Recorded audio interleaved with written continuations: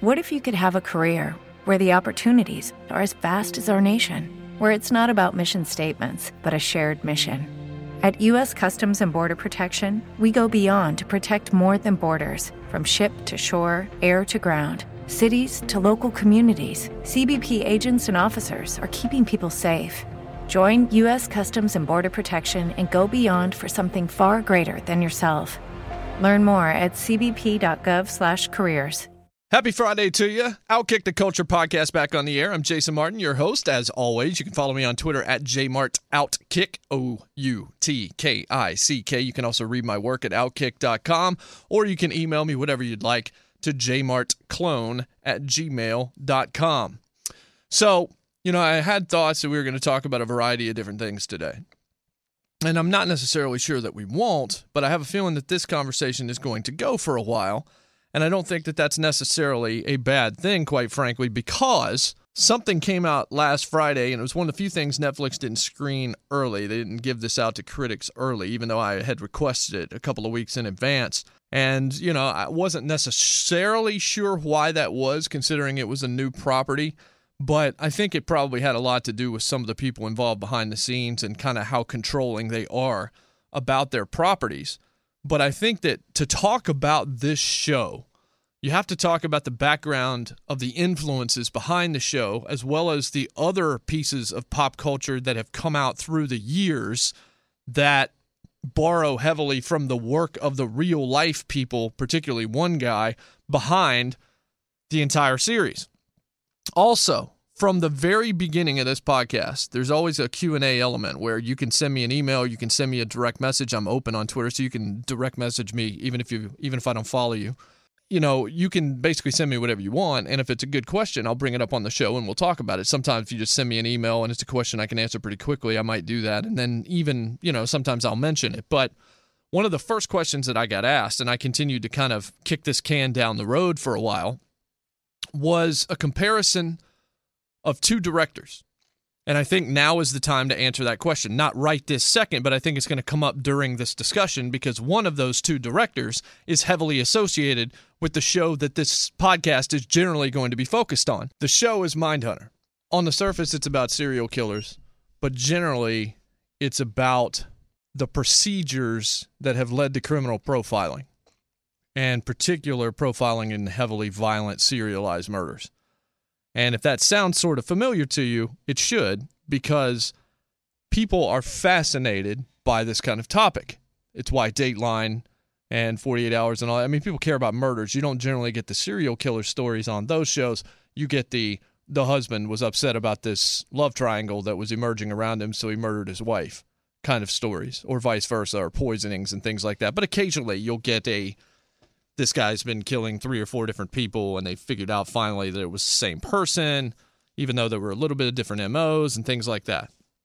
Now, I'm not a professional in this realm, and there are so many other crime podcasts out there that trying to go into too much detail about any given crime or any given criminal is going to be a fallacy on my part. I'm a pop culture person first, as much as I enjoy true crime. Who doesn't? Serial topped the podcast charts for I don't know whatever, for I don't know however. And I don't think that there was any surprise that the second season wasn't received as well as the first, because the second season, quite frankly, just didn't have the meat in it, and also didn't have the personalization that we got in the first season when Koenig was obviously dealing with Adnan and all the various people surrounding the death of Hay. Making a Murderer was an absolute phenomenon on Netflix when it came out around Christmas 2 years ago, and anything like it that has sprung up, and we've seen different versions of this. The Jinx, the Robert Durst story that Andrew Jarecki put out on HBO, which I'm not sure when he started he was going to get what he got at the end, where he basically got a confession in a crime, or in a series of crimes, I guess you would say, that people assumed Robert Durst had committed but could never actually nail him down on. And it was actually the Robert Durst case that kind of made Jeanine Pirro's name, for better or for worse. But Jarecki's work was very different to what we got in Making a Murderer, where there was an inherent bias behind what was going on. I've said before, Stephen Avery is guilty. I don't necessarily believe that the accomplice was treated fairly, and I do believe that based on everything that went down, he deserved a second trial. I'm not sure he was even capable of understanding what was going on, not just at the time he was being interrogated the way he was and led to what he ended up saying, but also even if he was with Stephen Avery at the time everything was going down. But I think that all of this kind of began because of the fascination with these mass killings. You can't go too far down the rabbit hole of a mass shooting. It's like, we will find out what Jared Lee Loughner did, or we will find out what happened in Vegas or what happened in Colorado. And certainly what happened at Columbine is something that was well discussed, and there were several films that came out about it. But once you get the motivation behind those, you generally get to the point of, well, these people were crazy. These people believed this or believed that, or they just snapped. Timothy McVeigh and all of his beliefs and all those kinds of things. It's different. And there have been movies through the years that have tried to sort of quantify those kinds of situations as well. Arlington Road stands out with Jeff Bridges and Tim Robbins, which actually, I don't know what the critical consensus on Arlington Road is, but I remember when it came out. I went and saw it with a friend of mine at the theater back when I was living in North Carolina, and it just totally transfixed me. And I think it was because there was a mystery element to things that felt like they were actually happening or could actually happening. And this, of course, was before 9/11, and when things kind of changed in terms of paranoia and changed in terms of conspiracy theories and all of that. I think it hit at the right time. But if you want to go to serial killers, there are people that romanticized Charles Manson. Even those that would romanticize John Dillinger or some of, the criminals of the past. And movies did a very good job of painting this life where gangsters were kind of cool. The anti-hero may have sprung up as a result of that kind of thing. In The Untouchables, you finally got a Capone that was hard to like and an Elliot Ness that you really did like. And it's one of the reasons I would suggest that The Untouchables was the reason it lasts so much. But I mean, who do you remember deeply in Scarface on the good side of that equation? Some will say, Scarface is no Godfather. These are completely different films. They are. But if you really think about the police in Scarface, you really don't think of anything, right? You think of Pacino and Say Hello to My Little Friend and mountains of cocaine and white suits and mansions and a lot of blood. But you think of Tony Montana, just like you think of Tony Soprano. You don't think of any of the police that were going after him. You think of him and his family, and you think of Paulie, and you think of Silvio, and you think of that crew. It's easier to make a compelling figure out of someone evil than it is someone good, I think.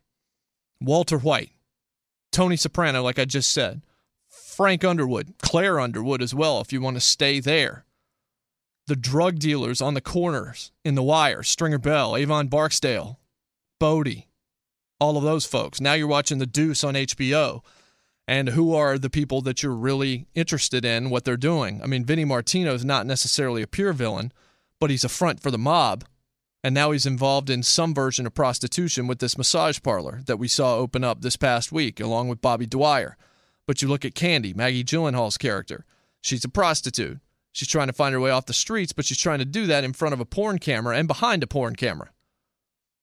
Anti-heroes are easier to display and create interest in an audience because I believe, and this is not me profiling as we're about to get back to the Mindhunter show itself, but I think it's easier to depict evil today because people are drawn to things worse than them because it makes them feel better about themselves.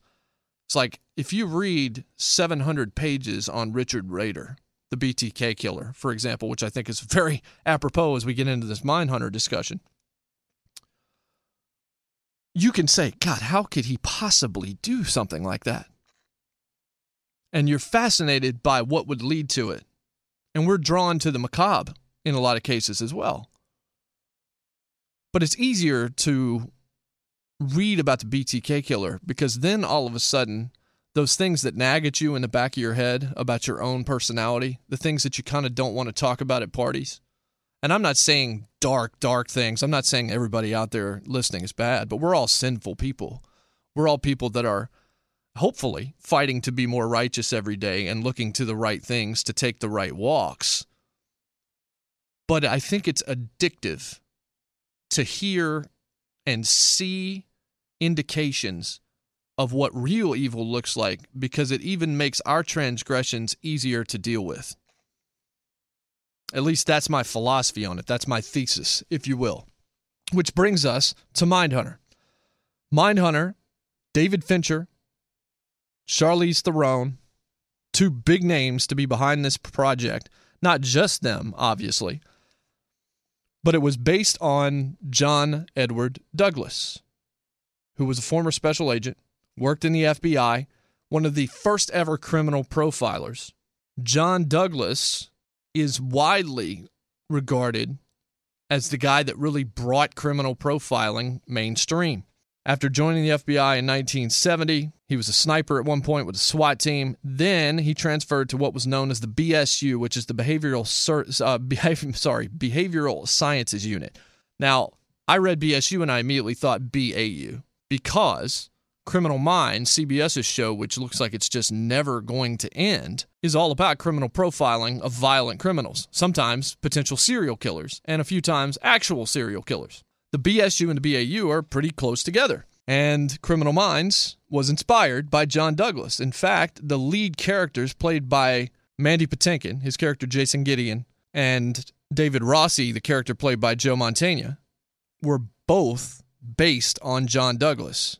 In 2015, according to Wikipedia, the creators of Criminal Minds actually confirmed that they were based on John Douglas. John Douglas, at least in the show, and certainly it's basically true, serial killer as a term is something that came around because of the work that this group was doing, in which they went and talked to some of the most violent, convicted felons, went to prisons, went to facilities, sat down with them and tried to pick their brains to find out the causes so that they could then transfer that information to come up with classifications that would make it hopefully easier to stop crimes before they happened, cut them off at the pass, or at least showcase warning signs that people could use to protect themselves, or at least stop these crimes, maybe 3 murders instead of 25, for example.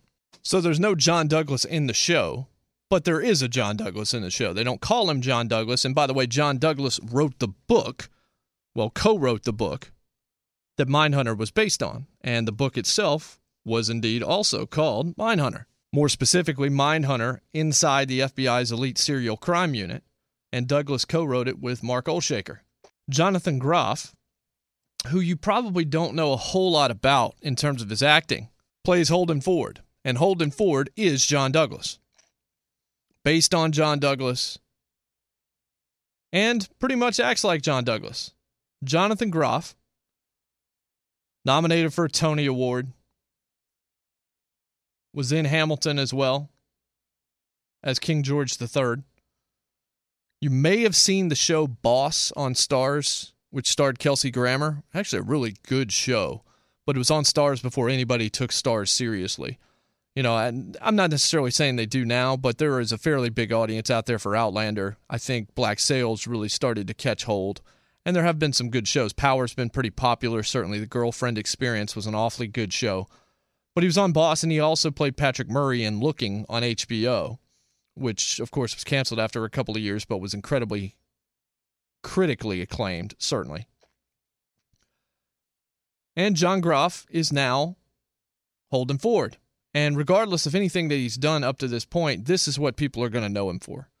Because this is the first thing that he's done, I think, that's going to have the kind of appeal on a mainstream level as a show that's going to last. Mindhunter is a series that I don't know how many people cared about before it came out. Certainly, big-time true crime enthusiasts knew about it. I think David Fincher fans knew about it as well. I think that might have been one of the initial draws to House of Cards, along with that cast. This cast is nowhere near as star-studded just in terms of the people in it being household names.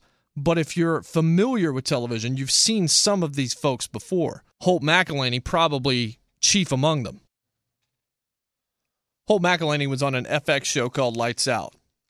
Show did not make it, made it one season. It was about a boxer that was dealing with concussion symptoms and, also had issues just in his own life, both personal and professional, money issues, potentially crime issues. And Holt McElhaney was a star of that show, and he was excellent. His performance was spectacular. As a matter of fact, Reggie Cathy was on that show, who you may know from House of Cards. There were some other talented folks. Pablo Schreiber was on that show.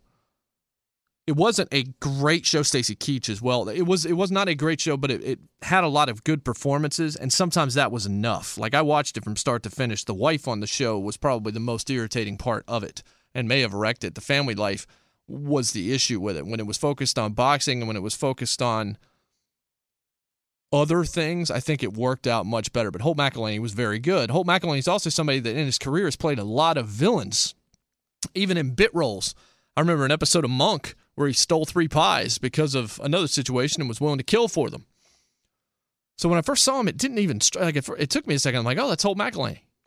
Well, Holt McElhaney plays John Tench, who is the partner of Holden Ford, somebody that had been around a little bit more and had already been working in the behavioral sciences area, whereas Ford was more of just a straight FBI agent at the time that became more interested in these kinds of crimes and about prediction and about trying to learn the underlying causes behind this stuff. So John Douglas himself, as part of the study, sat down with some of by far the most notorious criminals in history. And what's very fascinating and I think good for Mindhunter is that even though we met some very cool folks in terms of villains, it's tough to say cool about serial killers, but names matter. Names have glitz. We didn't see Manson this year. We didn't see David Berkowitz himself this year. We didn't see Ted Bundy this year. There are a lot of folks that we still have not seen. Haven't seen John Wayne Gacy either. But we have seen some pretty nice hitters. We've seen Richard Speck. We have seen Jerry Brudos. And we've seen a few others. And we've obviously seen through the beginnings of many of these episodes. I don't want to spoil this for those that didn't realize what they were seeing. At the beginning of all these episodes, and I assume if you're listening to this at this stage, you've watched some of Mindhunter at the very least. I'm not going to spoil the ending, but it's not really an ending anyway. It's just sort of, those are your 10 episodes for now. This show will be back because a lot of folks are talking about it. And it's not a perfect show by any means, but it is very good and extremely addicting, and I've recommended it to a lot of folks over the last 2 weeks or so. But what we're seeing is Richard Rader. I think everybody probably knows that just because they keep showing Kansas every single time we see his scenes at the beginning of these episodes. But we're seeing the BTK killer. That's who this dude with the facial hair is that's walking around pretending to work for ADT and all of these things, or working for ADT and pretending to be helping these folks when he's actually helping case the stuff. We're seeing the BTK killer. So, that's something to look forward to later on. But I think that probably the star of this show, look, I think that Jonathan Groff is good. I think Holt McElhaney is excellent. I think Anna Torv, who I've been in love with since Fringe. I love the Olivia Dunham character. I think that Fringe is one of the most criminally underappreciated series, one of the most daring series we have seen this century, certainly on television. Very similar, in my opinion, to Person of Interest in terms of how many people did not pay attention to it and how good it actually was. Fringe is absolutely a show sci-fi fans should watch. People that like emotional dramas should watch. But it is definitely a mind screw. There is no question about that.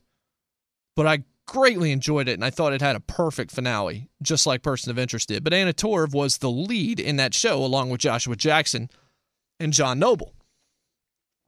And I hadn't seen much of Anna Torv since Fringe, and I was hoping that would change. And then all of a sudden, we finally have Anna Torv back as Dr. Wendy Carr.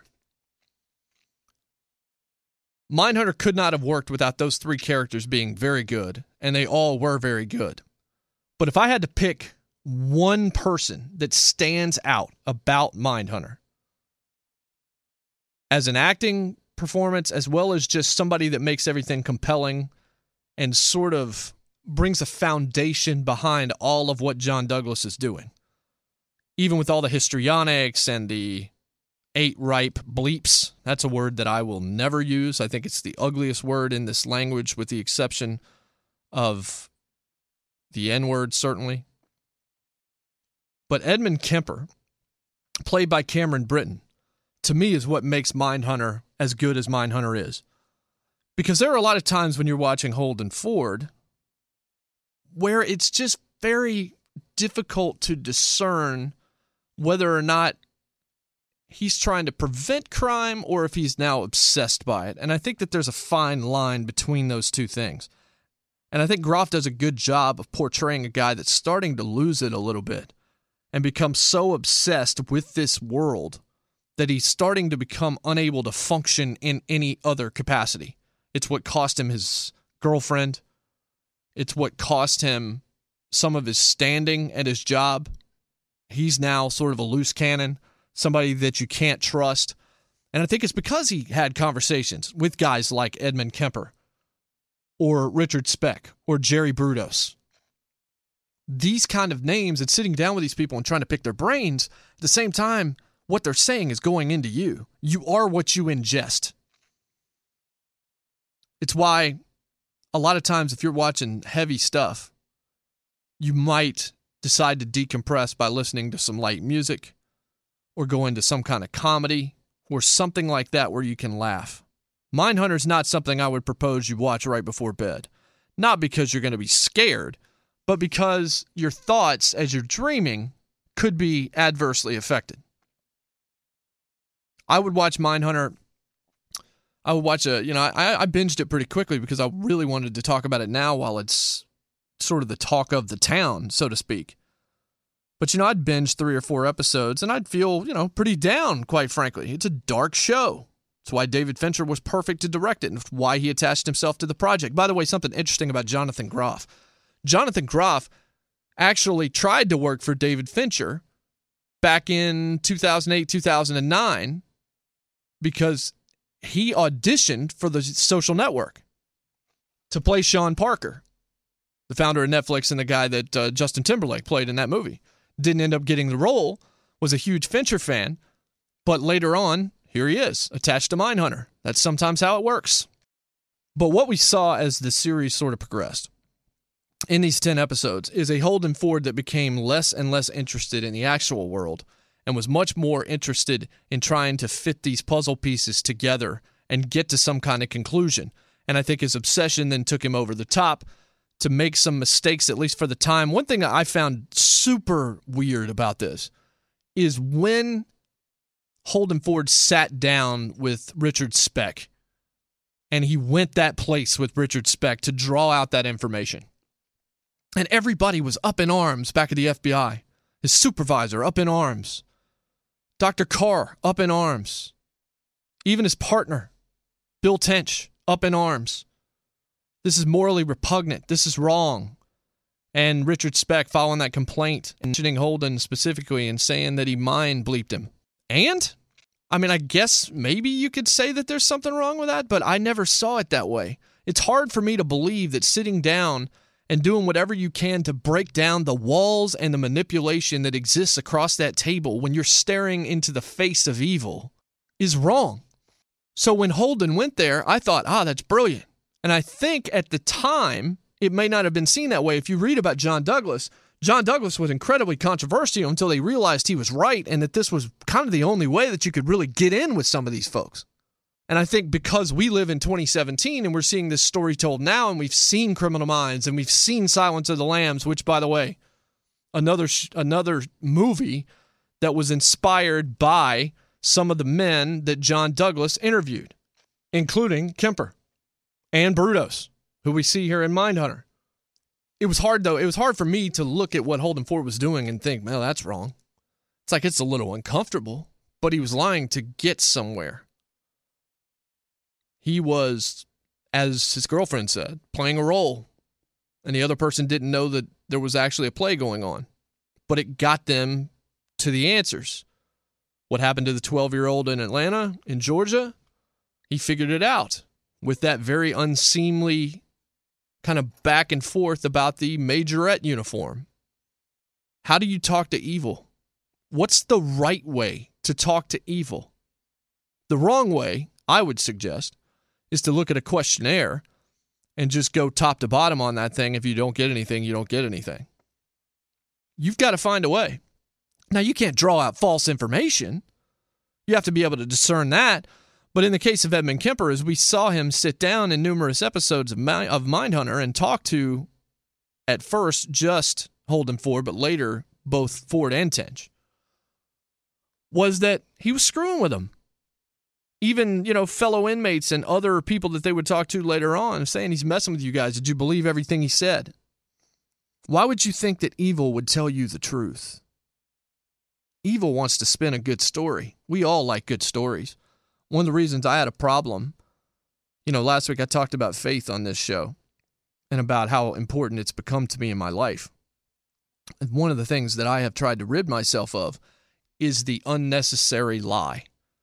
And I was notorious for this for a long, long time. Notorious in my own head because most people never even knew. It's the lie of exaggeration. It's, I want this story to be a little bit better, so I'm going to keep telling some stuff. And I'm not even going to know what's coming out of my mouth, but a lot of this stuff is just not quite accurate. It's close, but I'm trying to make this a little bit more entertaining. I'm spicing this up for you. And that's me, and I think I'm an all right dude. Imperfect, certainly, but trying to do better. But look at a guy like Edmund Kemper, somebody whose mind and the way he believed and his upbringing and all of the things that had contributed to him becoming what he became. Why would he tell you the truth? So as you watched Mindhunter, and certainly as I watched Mindhunter, I could never escape the feeling that I didn't think what Holden Ford was doing was wrong in his own context and in what he was trying to do, what he was trying to accomplish. I felt like he was going about it in a very positive way. But it works for the show because it creates conflict, first of all, and conflict is our friend on television. And it displays John Douglas's controversy early, and then later, when it was accepted, how brilliant he actually was. But the actual sit-downs themselves on this show were spectacularly done. The Edmund Kemper stuff in particular. Cameron Britton. Here we go. That is an amazing performance, folks. That is not an easy role to play. And really, we meet the Ed Kemper. If you look up photos of Ed Kemper online, he wasn't like corpulently overweight all his life, but he became a 300-pound guy when he was in prison. Always super tall, monstrous, but not like, 320 pounds throughout his life. You see his face, it was thinner than the Ed Kemper, than the Cam Britton that we meet in this show. And Cameron Britton is a guy you've probably never seen unless you've watched Sliders. He was in like one episode of Battle Creek and a couple of other things. But Cameron Britton is relatively unknown. This Ed Kemper performance, there's a lot of great TV on, folks. But if this guy does not get real love towards a nomination for supporting work for what he's done in Mindhunter, we just need to go ahead and take that award, scrap it completely. Because this was spectacular stuff. The drama, the dialogue, the writing, the back and forth, the direction, all of it.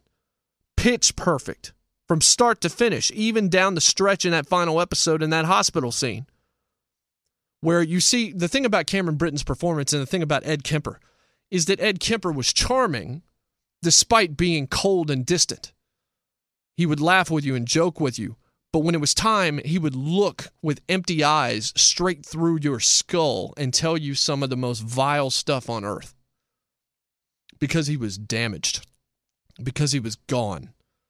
And there in that final sequence of that final episode, when it's just those two guys in that hospital room, you see both. You see how he draws you in, and then you see some of the most terrifying stuff on earth. And historically, a lot of serial killers were able to possess both. Ted Bundy, of course, one of those examples. But the Ed Kemper character is when Mindhunter really took off for me. I was certainly intrigued by the premise because, just like you, serial killers are fascinating. But in general, until I met Edmund Kemper and watched Cam Britton working with Jonathan Groff on screen, it did not fully register how deep this show could be and how good that it could be. And then you went from Ed Kemper to Spec and to Brutos and to some of these other things, but it was Kemper that was the foundation of the entire show. Ed Kemper is Mindhunter. Because of the Ed Kemper character that we meet early, the one that we continue to speak to in the middle of the season, and then the one that we encounter in the finale. That plus protagonists that were damaged that you could get behind made me care about this show. Now, there were things about this show that I did not love. I don't necessarily care about Wendy Carr and the cat in the laundry room. I mean, that's nice and all, but we haven't even seen the cat. I guess it's just showing that she's an actual person instead of the robot that she seems to be presented as most of the time when she's at work. Bill Tench and his family life, that makes a little bit more sense because it shows the relationship with him and Ford in terms of their friendship and how both of them have issues and that they're both better because of the other.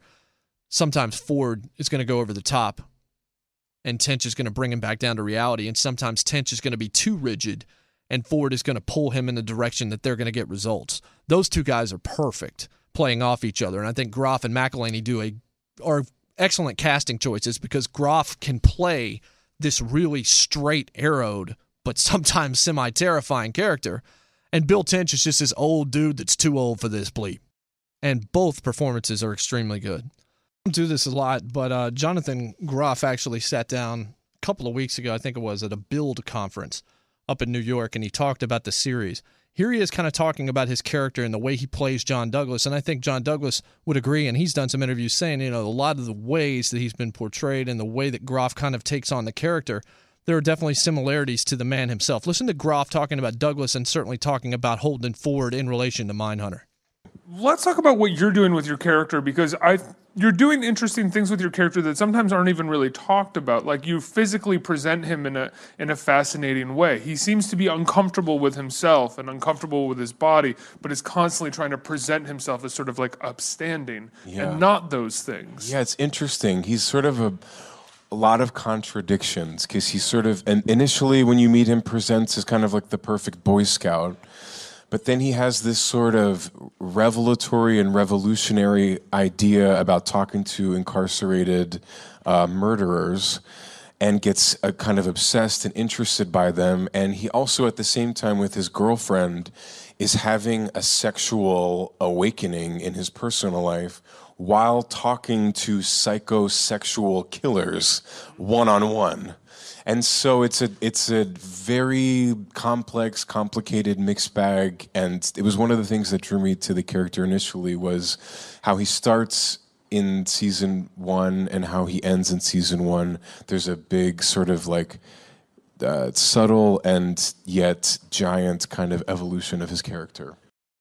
So there it is. It was a tough guy. It was a tough situation. It wasn't going to be the easiest character to play simply because there was an evolution, and he saw that in the script. And I think that it's hard to imagine you're sitting down with the likes of Ed Kemper and some of these folks, Ted Bundy, who I'll be curious to see how they approach that, if they do at all, because he was already well into the stuff that he was doing, may have actually been caught maybe by the time that we actually meet these characters on Mindhunter. But he hasn't been discussed at all, which leads me to believe they're going to find a way to tell that story one way or the other. I've mentioned a lot about John Douglas, obviously, but Bill Tench, Holt McElhaney's character, is also based on a real guy, Robert K. Ressler. And Robert Ressler is the guy that most people credit with the term serial killer, with coining that term. You see the term begin to be coined, or actually, I guess, become coined late in the first season of Mindhunter, and it wasn't necessarily Tench that did it. It's kind of given more to Ford, but it's sort of organically created in that room between the three of them. And although it's not nearly as close, the Dr. Wendy Carr character represents Ann W. Burgess in real life. The three of them, Douglas, Ressler, and Burgess, wrote a book on serial killers, serial offenders, called Sexual Homicide, Patterns and Motives. And that is kind of what we're seeing here. And there's a reason I mentioned that portion of it, because it kind of reminds me, as the way this show is done, of the early stages of Masters of Sex on Showtime, which of course was focused on a completely different discipline, but was also psychological in nature. I think this show is going to end up being one that has lasting staying power. Now, Masters of Sex has, went on for quite some time, still does, but most people tuned out midway through the second season. I think it came back and had a good fourth year. Third year was not particularly good. The acting was strong, and it had some fairly big names in it. But I think Mindhunter's got more to it. Not because we're not we're drawn to serial killers more than we are sex, but I just think that the way this show is being laid out, it's in no hurry. There are a lot of long stretches of dialogue in this show, which fits with David Fincher.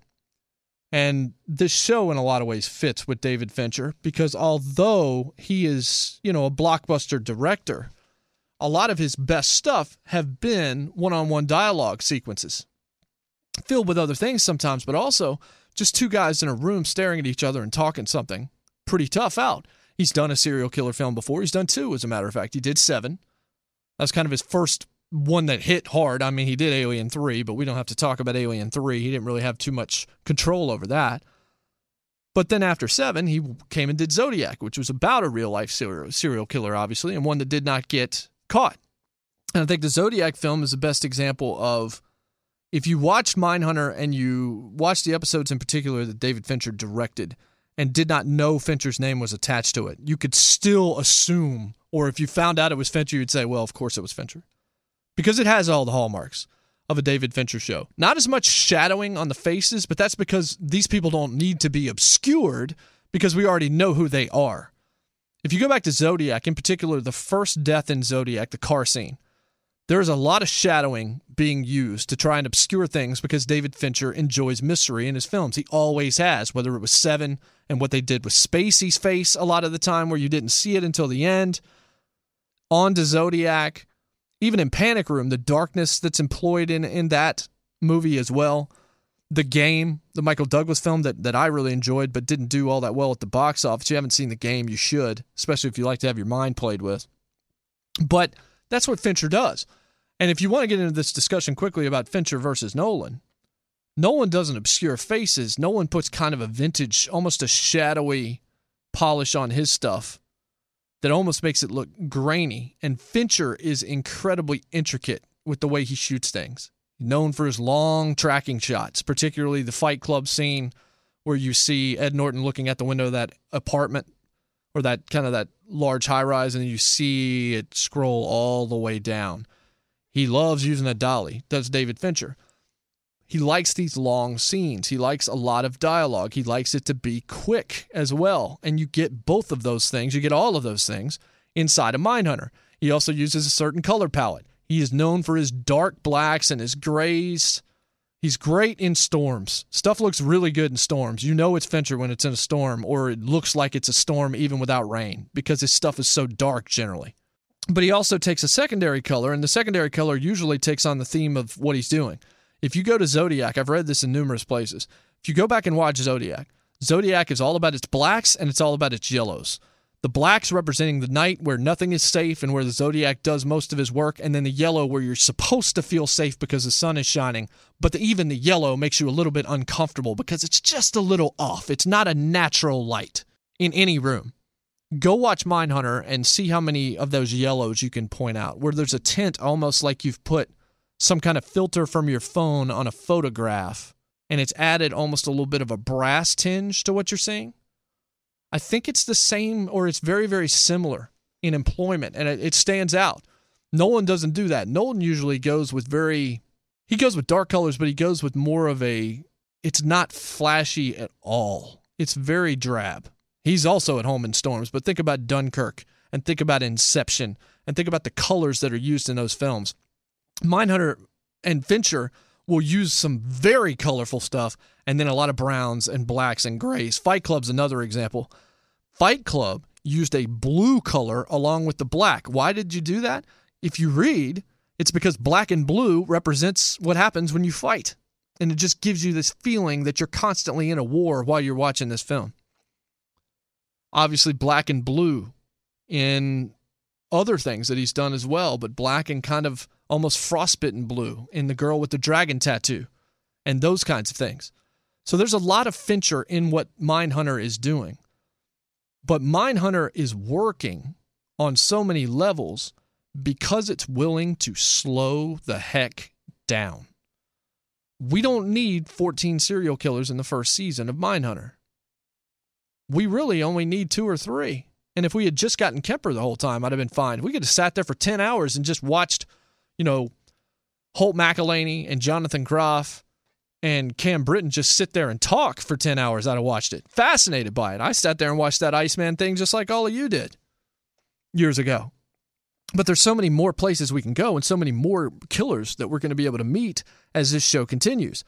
But as you heard in that brief cut from Jonathan Groff, the Holden Ford character evolves and almost devolves and devolves into a place where we see at the end of the episode what's basically happened to him.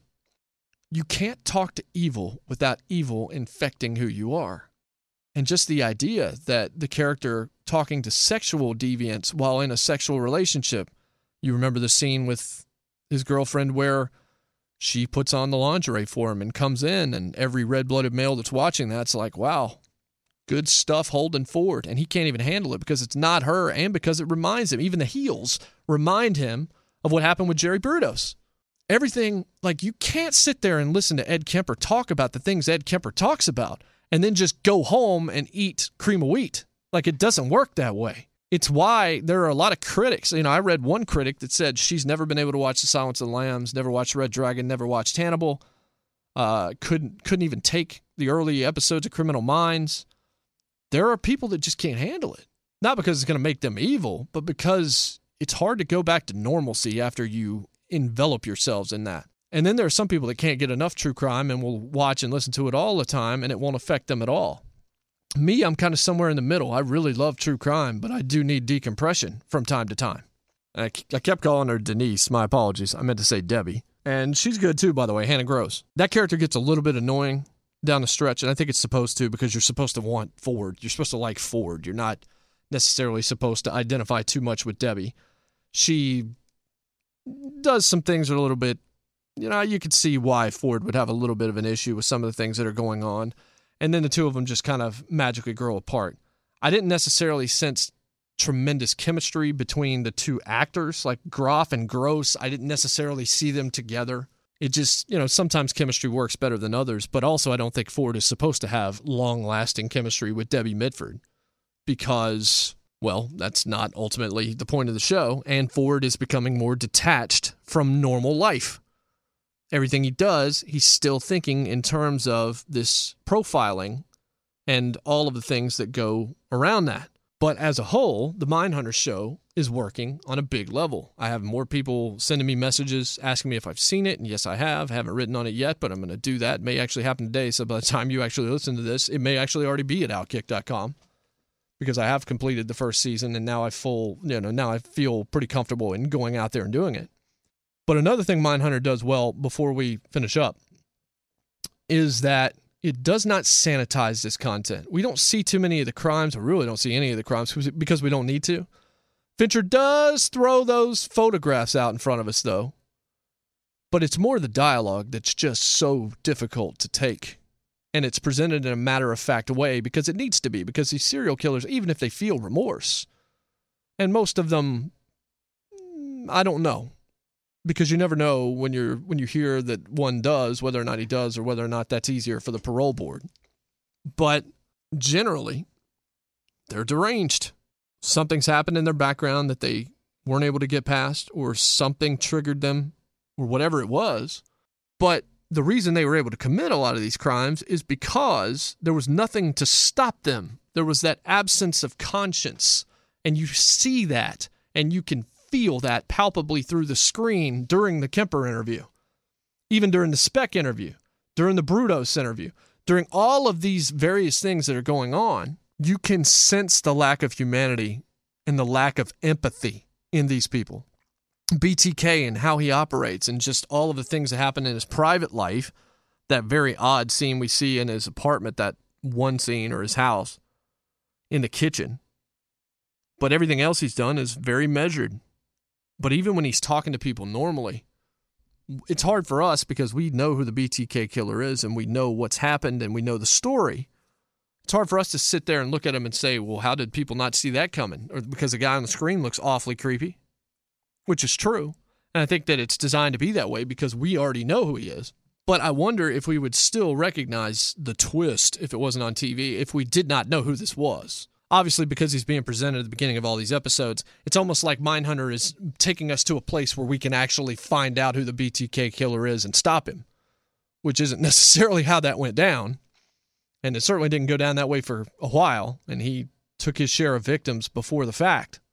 But although it's imperfect, and, you know, the thing with the tickling of the feet and the principal, that story, we may have spent a little bit more time on that than we needed to, but I will credit Mindhunter here. These are not 10 60-minute episodes. There's one of them that's 38 and one that's 42 and one that's 45. There are some that are 57 and 58. But because you're on Netflix, you don't have to fill 60 minutes per episode. You can do the same thing American Vandal did, where the finale was 42 minutes, but you had some that were 27, and then you had a few that were 34. It's just that part of the story, what makes sense for a starting and ending point. And the 38-minute episode, when it popped up and I saw that show up on the screen that this was a 38-minute episode, I was just like, wow, all right, that's good, because this slice of this story is self-contained within this 38 minutes. Yes, we could fill the time, or we could take 22 minutes from the next episode and finish, but there's no need to do that, because this is Netflix and there's no rules here. There's no commercials here. There's nothing here. Let's tell the story we need to tell, and in each slice, let's make sure that this chapter has a good beginning and a good ending, because we don't know whether or not this person's going to watch this episode and move to the next one immediately, or if they're going to watch this episode and then 3 days later get back to the series. So we don't need to go too far here. Let's tell something that has a definitive start and a definitive finish. And a lot of folks can learn from this, because there are still folks on Netflix that create good properties that decide they want these episodes to go so long because of an artificial construct that doesn't exist. That's the beauty of Netflix, is you can do whatever you want. And credit to Mindhunter, and credit to Penhall, Joe Penhall, the creator of the series itself, and credit to Fincher and all of the folks that are associated with this program for recognizing their independence and not overdoing every episode. When I got to the end of the 10th episode of Mindhunter, I had the feeling that every one of those folks wanted me to have, which was, I want more of this. And we're going to get it. There's no question in my mind that we're going to get it. I bet you we will know it's renewed very, very quickly. Is it the best show of the year? No. Is it a top 10 show? It might be. There are definitely performances in it that should be termed that way. As an idea and the way that it's executed, I think it's special. I thoroughly enjoyed it. Again, I'm not a profiling expert, and I'm not going to go in deep on all of those things. There are many podcasts that are going to be able to do that better. But Fincher's perfect for this project, and he's done an excellent job with it. Penhall has done an excellent job. The writing has been very solid. The Holden character began to bother me because it became so eccentric towards the end. It's like, man, this guy's losing his mind. But if you stop and realize what John Douglas and what these people were doing, Robert Russell and all these folks were doing, it's hard not to seep into your life. There's the scenes where Bill Tench is pulling back, and I don't want to hear this anymore. I'm not going to go back. I can't deal with this anymore. Who among us can blame Bill Tench for that reaction? There is a realism behind this, and at no point does it feel glorified. There have been serial killer stories told where the villains have been heroes. That's not the case here. The villains are stars, but they're not heroes in any way. Cameron Britton's performance as Ed Kemper makes this show. And I think Groff and McElhenney play off each other well. I think that Hannah Gross is very good as Debbie Mitford, and the fact that there is a difference between her character and Holden Ford makes all the sense in the world, considering the unique challenges of their relationship. And Anna Torv is very good as Wendy Carr. She plays almost unfeeling pretty doggone well. There are times when Olivia is really by the book on Fringe. Wendy Carr very by the book. But those three, when they're together, when you've got Torv and McElhenney and Groff all together, you've got really good stuff. If I had to classify myself as one character or another on this show, and I saw Joanne Robinson of Vanity Fair say, "Are you a Bill or are you a Holden?" I think I'm probably a little bit more of a Bill, but there are times when I'm a little bit more of a Holden. I don't know how often I'm a Wendy Carr, but that wasn't mentioned as part of the criteria or one of the choices. But Mindhunter's good, folks. That's the point here. Like I said, I wanted to talk about Your Robot and This Is Us and go into a bunch of different things. And some good music came out last week and this week that I wanted to discuss. I told you the Courtney Barnett and Kurt Vile album was going to be good. It's my favorite album of the year after I got to hear it. There's a lot of really good music out. Margo Price's album came out today. Beck's new album came out last week as well. There's just a lot of good stuff out there. Movies, maybe not quite as good, but there's some solid stuff out there for you to see, some things I need to see as well. Stranger Things releases next week. Hopefully I will have seen it all by the time it releases. Hopefully I will have a review up in advance of the season beginning.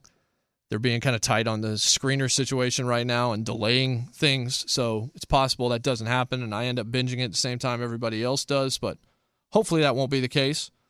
But Mindhunter, if you haven't seen it, obviously you need to go out of your way to see it. It is a show that if it had come before Silence of the Lambs or before Criminal Minds, it would have blown everybody's mind because no one has seen anything like it. We have seen plenty of this kind of thing since. The criminal profiling thing works because we're all so drawn and fascinated by the causes and how you can see this coming and the apprehension of these super villain criminals, these serial killers.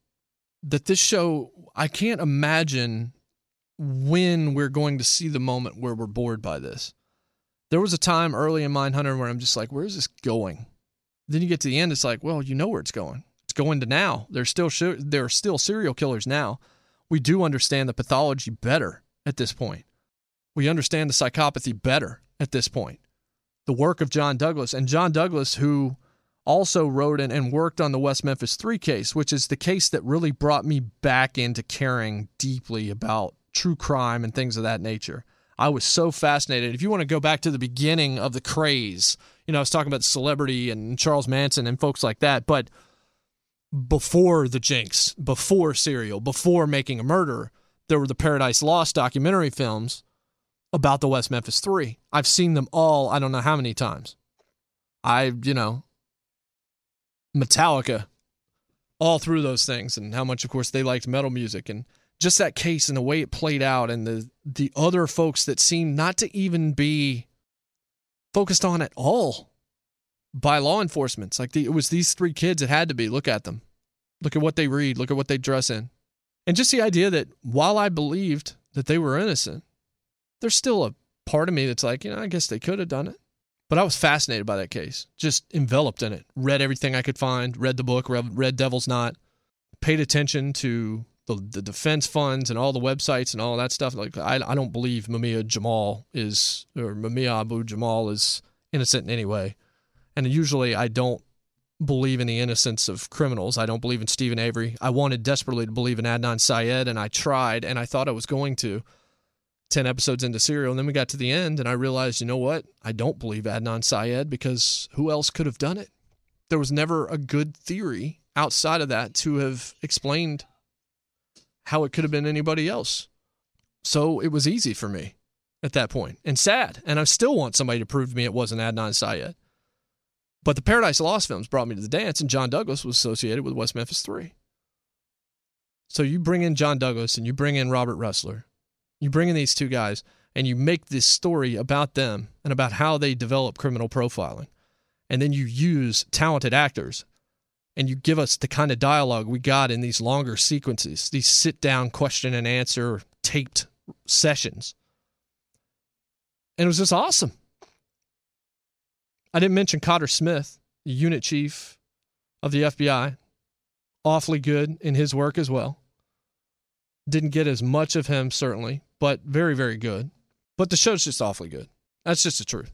Like I said, I wish I had pages and pages of research in front of me to go into Ed Kemper and go into the shoe fetishes of Jerry Brudos and talk about Richard Speck in detail and all this. The Bird, which was a nice touch, which actually was something he was known for in prison. And just all of these other killers and stuff. And maybe you can do that down the road, but this isn't about that. This is about why this show works. And this show works because it's good storytelling, because it's not about the action. It's about long sequences of dialogue that are more palpable and more visceral than any scene could show. Back to Zodiac quickly as I finish up. Zodiac contains the single scariest scene I've ever seen in a movie. And it's the broad daylight murder during the picnic. There is something about that when I watch Zodiac over again, which I've seen it several times, I really like it.